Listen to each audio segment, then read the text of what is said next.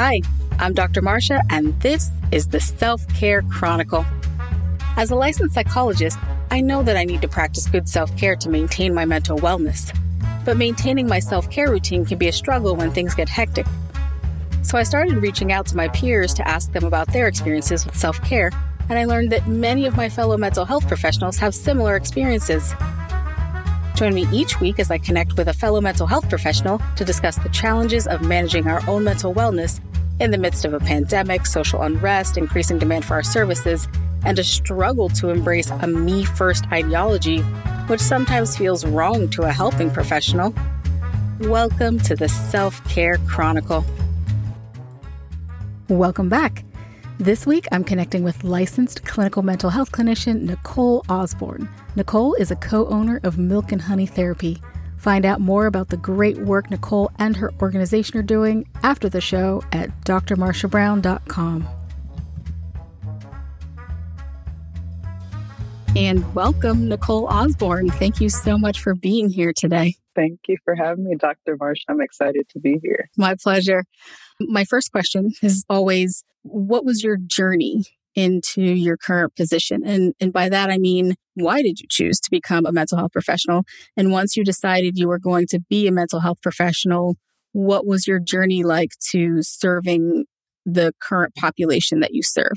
Yeah, that's a good question. I feel like I've been asked that multiple times in different ways. I guess I'll try and give the condensed version. I took AP Psych in high school and I fell in love with it. I was like, oh my gosh, this is what I want to do. I just love learning about the mind and emotions, everything that goes into that. But also something that happened in high school was a close friend of mine, her brother passed away due to suicide. And so that was what really kind of like shook my world. And then later on in high school, I also found out that one of my close personal best friends growing up, she completed suicide. And so that was really hard just to see both those things happen just for me in high school. And so I knew I wanted to impact the world in some way. I've always defined myself as a helper. And so I've always loved helping people. And so I just thought after hearing about these two tragedies, I wanted to really make an impact and make sure people didn't feel alone. And so going forward from there, I majored in psychology in undergrad. And when I graduated, I had planned to do Teach for America. And then I decided, I don't think teaching's for me. I think I'd rather do something else. But funny enough, I ended up my first job out of college in a classroom. I was in a special education classroom helping children who had intense emotional needs and difficulties. And so I realized that I love working with children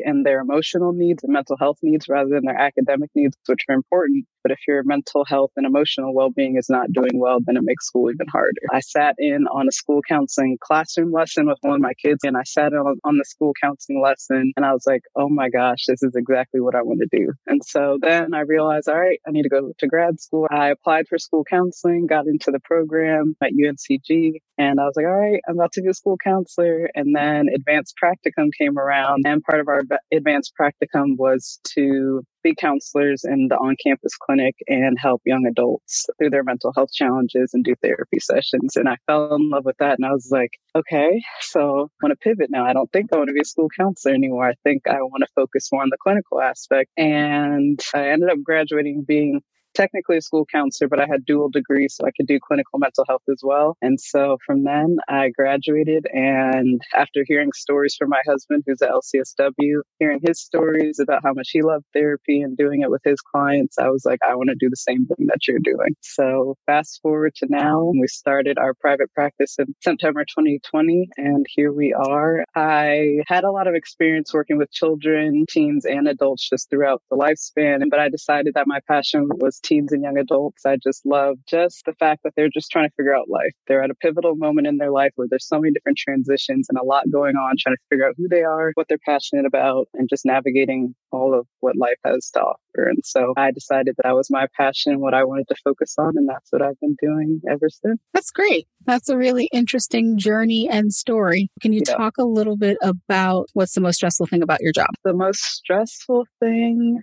I think for me, is Like when I do reach capacity and I can't take on any more clients, is turning people away. That's really hard for me. There was a moment when I first started to practice, I was working another job. And so I could only see so many clients and I had to turn a lot of people away. And I was like, geez, man, like this hurts my heart that I can't see those clients. But now that I have a more open schedule, I can take on more clients. But along with that, another stressor is just not being able to offer sliding scale and reduce rates to everyone. I would love to, and my husband's probably going to be mad at me saying this, but I would love to give free therapy to anyone and everyone, but I know that's not financially possible for us right now. But yeah, I think that really hurts my heart and it makes it stressful for me knowing that I can't offer as many sliding scale and reduce rate sessions as I would want to, at least not at the moment. You said like turning people away, not being able to offer everything to everyone. Can you talk a little bit about, is there any part of just with your husband co-running a business, is there any part of that that's stressful? I would say, I guess the most stressful piece, not knowing like how to run a business initially. Like I didn't take any business classes. I kind of just learned everything like this past summer, just through various resources, whether that was Facebook groups or YouTube videos, podcasts. And so really having to teach myself how to run a business was really challenging. It's still sometimes challenging. I run into stuff, but just the finance piece of it that ties into not being able to offer free and reduced therapy to everyone. So just learning how to balance finances and knowing what we can and can't do as far as offering the reduced rates. And so I think that's really the biggest challenge for me is like all the behind the scenes stuff that doesn't have to do with clients, but also does. So I would rather just be doing therapy all day rather than doing the behind the scenes finance stuff, which is not my cup of tea, but I'm still learning. Right. Yeah. I ask because that's something that I've talked to a bunch of other people about. Just the fact that in graduate school, we weren't taught about running a private practice or building a practice and running your own business. We're taught how to be mental health professionals, but without that aspect of it. And so that can be really stressful, just saying, great, I want to have my own private practice, but wait a second, I don't really know what that entails. Right. How do you do that? Right. So exactly. Yeah, I can understand that could be definitely very stressful. Can you talk a little bit about how your practice has changed since, I usually ask how it's changed since COVID-19, but you opened your practice in the middle of a raging pandemic. Yep.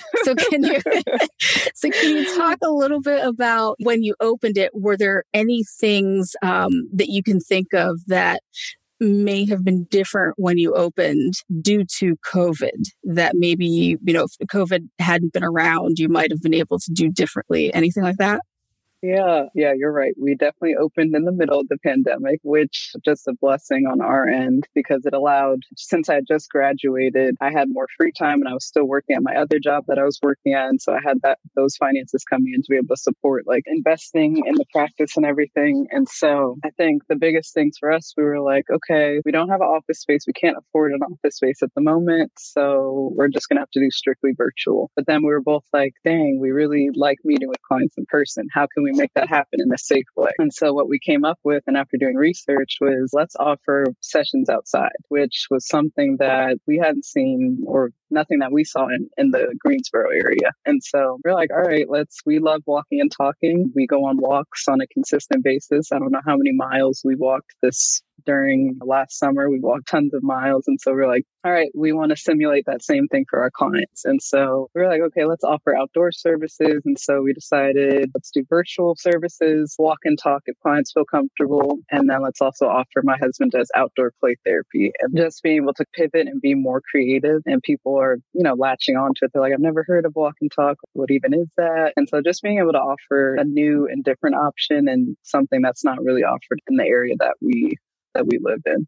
Yeah, that's great. What a way to make lemonade in terms of having the situation where it's just kind of like, all right, well, how do we do this? So it's a really great way to shift. And did you find specifically with your virtual services, was there any adjustment for you at all, treating people with a screen between the two of you versus being face to face? Right. Yeah, that's a good question. I had a little bit of experience of doing virtual when the when the school got shut down. What was it? February, March. And so the job that I was working at, I was a grad assistant for counseling. And so I had to transition to seeing my students that I was used to seeing on a weekly basis. I had to see them virtually. So I had a small taste of it. And so with pivoting to the practice, it was a larger taste of what it's really like to offer services virtually. And I wish I could see clients in person, but obviously I know that not everyone feels comfortable with that. But I just love the energy that you can feel from the clients. I love noticing body language. And so having to do that a little bit differently online is sometimes challenging, but I'm getting used to it now, being able to pick up on clients' energy. But I think it's just hard when I see some of my clients cry and I'm like, I wish I could I wouldn't hug my clients in session anyways, but just give them that energy that like, I'm here for you. I care for you. Like you're not alone. Give them that energy that I have. But just knowing that being present with someone, whether that's virtually or in person, it's still the same kind of support. And so having confidence, knowing that you're still there for this person, whether that's next to them, across from them, like through the screen, like it's still going to be beneficial regardless. That's a great way to think about it. Absolutely. Can you talk a little bit about how you practice self-care? So what self-care is for you, what your go-to methods are, things like that?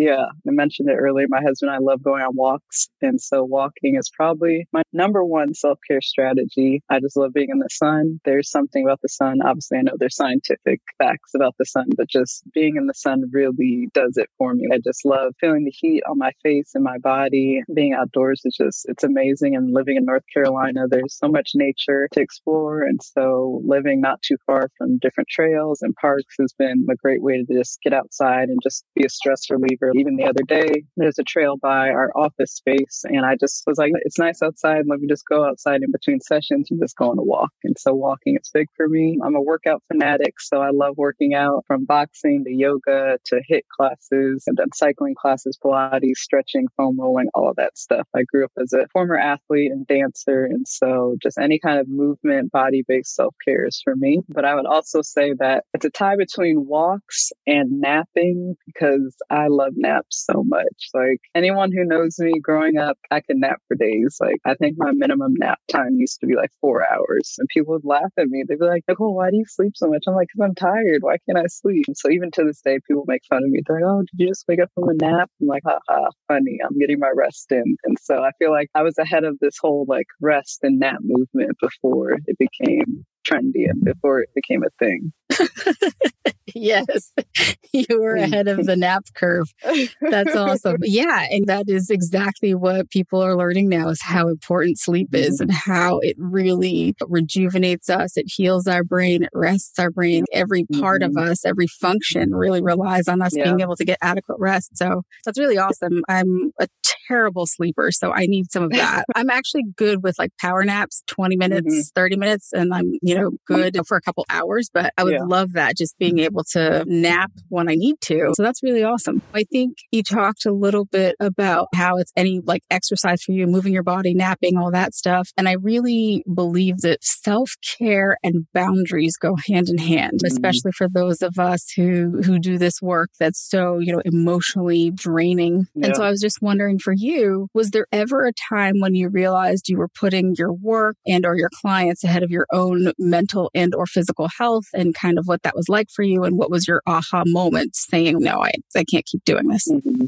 Yeah, definitely. Before the practice, even when we're in the kind of like planning stages of the practice, I would be doing it all day, all hours of the night. And I was like, girl, you need to calm down. Just take it easy. The work will get done. But even as we did open the practice, when I was spending so many hours on it, just because I was excited, I was like, oh my gosh, this is our baby. This is beautiful. But just working like super late, even though I'm a night owl, I'm not a morning person. I do work better at night, but realizing when it becomes too late and it's too much really impacted me. And then also, even when I did start seeing clients and when I see them now, I try to cut off work, whether that's managing the finances or social media or emails or communicating with clients. I try to cut that off at certain times at night, because I know I can go all hours of the night just because I'm excited about it and I just love it so much. But also for me, just realizing I need to eat, like I need to eat breakfast in the morning. I'm not a big breakfast person, so trying to get something in my body in the morning, and also making sure to eat lunch. I have a tendency to probably like most clinicians, forget to eat lunch. You just become so busy and realizing like, why at the end of the day, like, why am I so exhausted? Oh, I haven't even eaten lunch today. That's why. And then first starting out realizing I can't schedule clients during my lunch hours or during my outside of typical office hours like that. I started to do that because I was like, oh, I just want to be able to accommodate people. And then I realized, nah,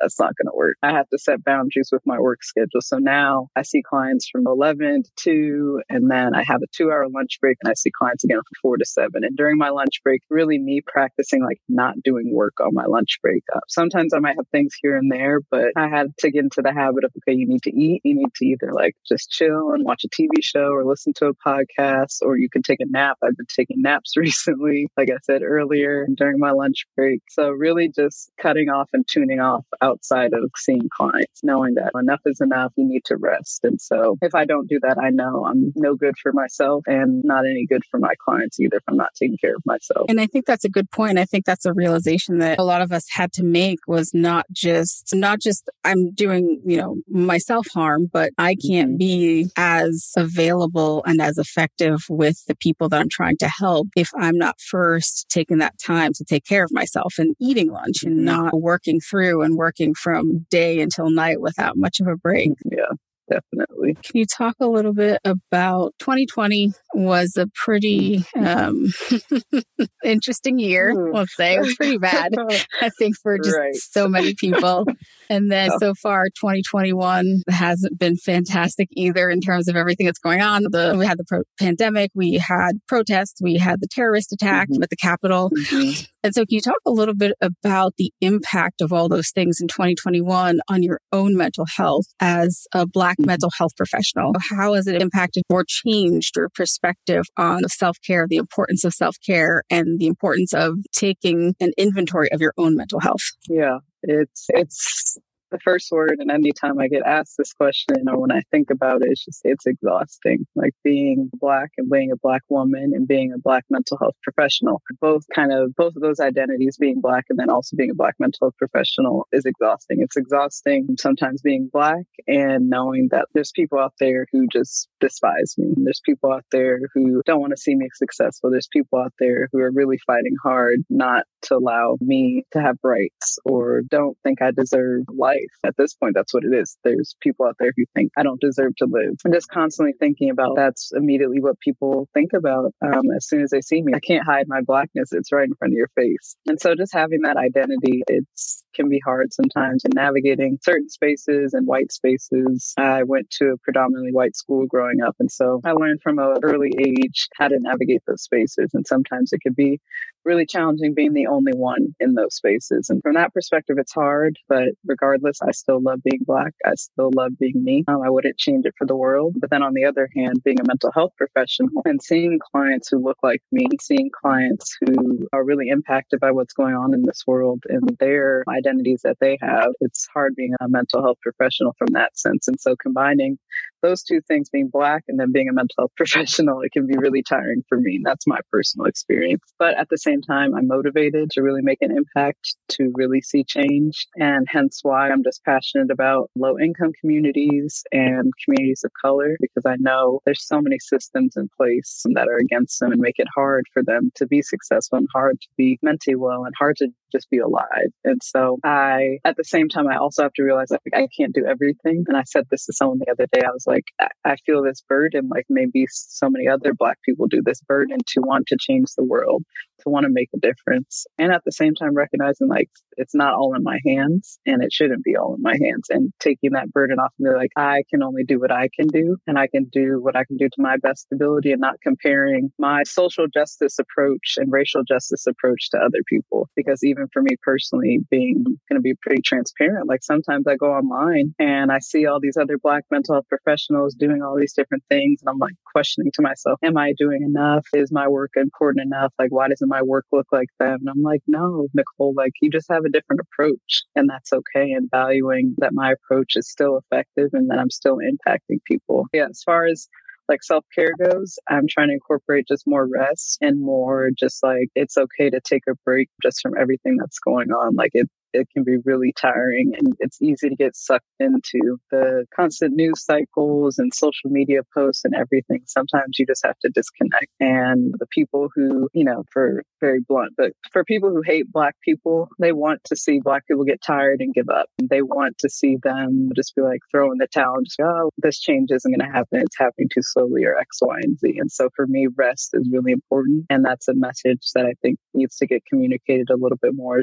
And I think it is, that rest is so key during this movement and during this time of change, and also taking off the burden that you have to do it yourself. It's going to be a collective movement, and it's going to take everyone, regardless of what your skin color is. It's going to take everyone to really make this huge change that needs to be done.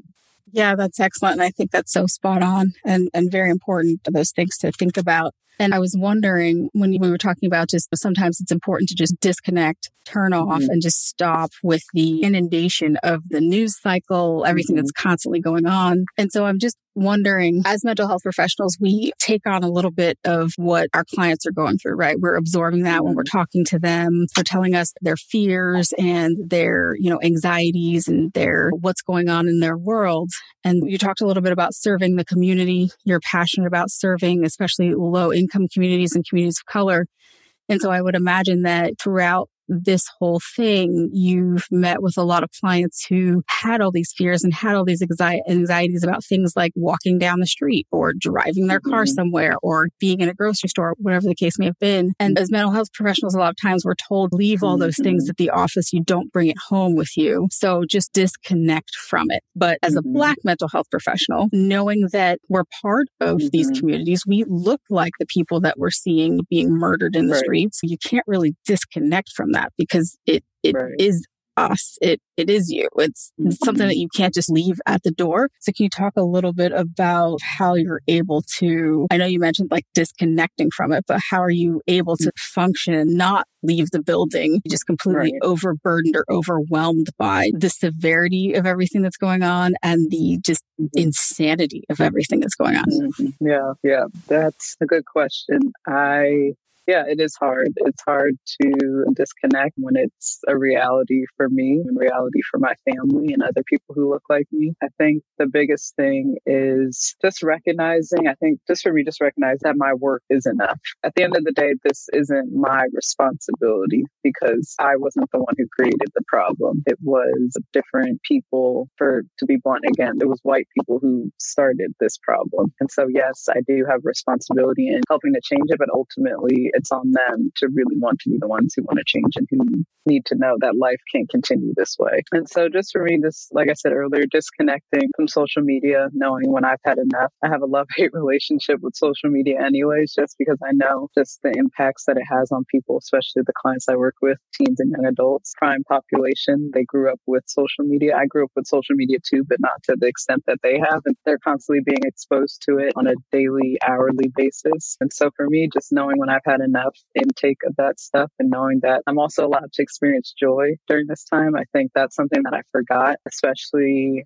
back in the summer when all the murders and killings were happening. I forgot that I was allowed to be happy. And even in the midst of all of this craziness, even though I was hurting, even though I was sad, even though I was angry, I still could enjoy life and be happy. I think that's something that I just lost sight of. I thought I had to be sad all the time. I thought I had to hold this anger all the time, but learning to transform those, sitting in those emotions and validating myself, but also transforming those emotions into being able to experience joy. And so telling myself, Nicole, you've done your work for today. You saw your clients, you helped them through whatever issues it was, you supported them, and now go have fun. Now go be happy, go experience Black joy, all that stuff. So not forgetting that, not losing sight, the joy, even in the work that I'm doing. I'm so happy to be in this work. This is my dream job, and I didn't expect it to come so soon after grad school. And so I'm just really grateful that I'm able to do the work that I've desired to do for such a long time.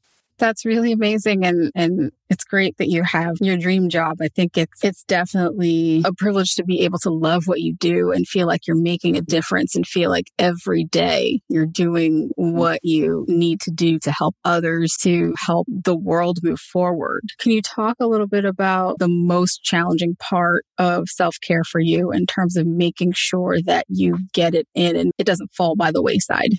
Yeah. The most challenging part, I would say, is being intentional about it and not defaulting to like, let me just sit on my phone and scroll all day. Like, to me, that's not self-care. It is to a certain extent, but for me, I know that's not always the best. And so just really being intentional about doing the other types of self-care that I like and also getting better at boundaries. I still do struggle from time to time. But when it comes to the challenges of it, not compromising all the time my boundaries, because I am a helper and I love to help everyone, knowing when I need to say no and knowing for myself, like if a friend or family member wants to talk or call me or whatever it might be, or want to catch up or hang out, just knowing when is the best time for me to do that. I know I will never, I'll never hang out with somebody at 8 o'clock in the morning. I'm not a morning person. I get up at 9, 10 o'clock. That's important for me. That's just my self-care. That's how I operate. Everyone operates differently, but just being intentional about when I hang out with people or talk to people, and whether I want to do that at the end of my day or maybe like an hour before I see clients, or since I don't see clients right now on Fridays, like if I plan most of my stuff on either Fridays or Sundays. Sundays are usually my days when I catch up with people, and knowing that like self-care can change. I don't have to do the same self-care all the time. So spicing up and mixing up my self-care. So I might want to try some new stuff. I know one of my self-care practices is traveling. I know I can't do a lot of that right now with COVID going on, but as soon as it's clear and safe to go, I will be jet setting somewhere. I love traveling, so hoping to be able to incorporate that back into my self-care practices when this is all over. That's awesome. Can you tell us a little bit about your practice? And then also, can you tell people how they can get in touch with you? So as far as my practice goes, it's called Milk and Honey Therapy, and you can learn more on our website. But basically, we offer virtual services. We offer in-office services. We offer walk and talk therapy, which, like I said earlier, is therapy in the park. If my clients are interested, we meet at one of the parks here in Greensboro, and we walk a trail, and it's 50 minutes, kind of just feeling like you're walking and talking with a friend. That's what my husband and I wanted to simulate. And then my husband offers outdoor play therapy, and I know it's a little cold outside, so he doesn't see as many clients outside for outdoor play therapy, but that's something we still offer. And I also still walk outside, even though it's 30 degrees outside. It's still something I do. But we see children, teens, and young adults, and we mostly work with children, teens, and young adults who struggle with anxiety, depression, low self-esteem, anger issues, academic career concerns, childhood trauma, identity development. So asking the question, like, who am I? Oftentimes, if we do experience traumatic events or go through certain things in life, we lose sight of who we are. So helping clients figure out that. Yeah, those are the main things that we offer at our practice. And the best way to get in touch with me is on my website. So www.milkandhoneytherapy.com. And you can follow us on Instagram, Facebook, Pinterest, LinkedIn, same thing at Milk and Honey Therapy. And that's how you can find me. Excellent. Thank you again so much for being here. I don't know if you've had a chance to listen to previous episodes of the show, but what I like to do at the very end is something I call the finisher. It's a last question that has nothing to do with psychology or self-care, but it's fun for me, I will say. Yeah. So sometimes it's a hypothetical, but for you, because you mentioned this earlier, it piqued my curiosity. Can you tell me what are the top 3 destinations on your travel bucket list? Ooh. Oh man, this is tough. I want to go everywhere. I would say Tahiti is one of them. Hawaii is another one. And then somewhere in Europe. I don't know where. I've been to Europe before, but honestly, anywhere in Europe. Like, I'm down for wherever. I like road tripping too. So a good road trip works for me. But I think those are my top 3. Yeah. Nice. Those are awesome places. Okay. Fantastic. Well, thank you for indulging my finisher question. And thank you again for being here. Thank you, Dr. Marsha. I appreciate it. You're welcome. Take care. You too. Bye. Bye-bye. Thank you for joining me for the Self-Care Chronicle. If you enjoyed today's show, please go to Apple Podcasts and leave a review. Also, be sure to subscribe to the Self-Care Chronicle on your favorite podcast platform. To find out more about today's episode, or to listen to additional episodes, visit drmarshabrown.com. See you next time.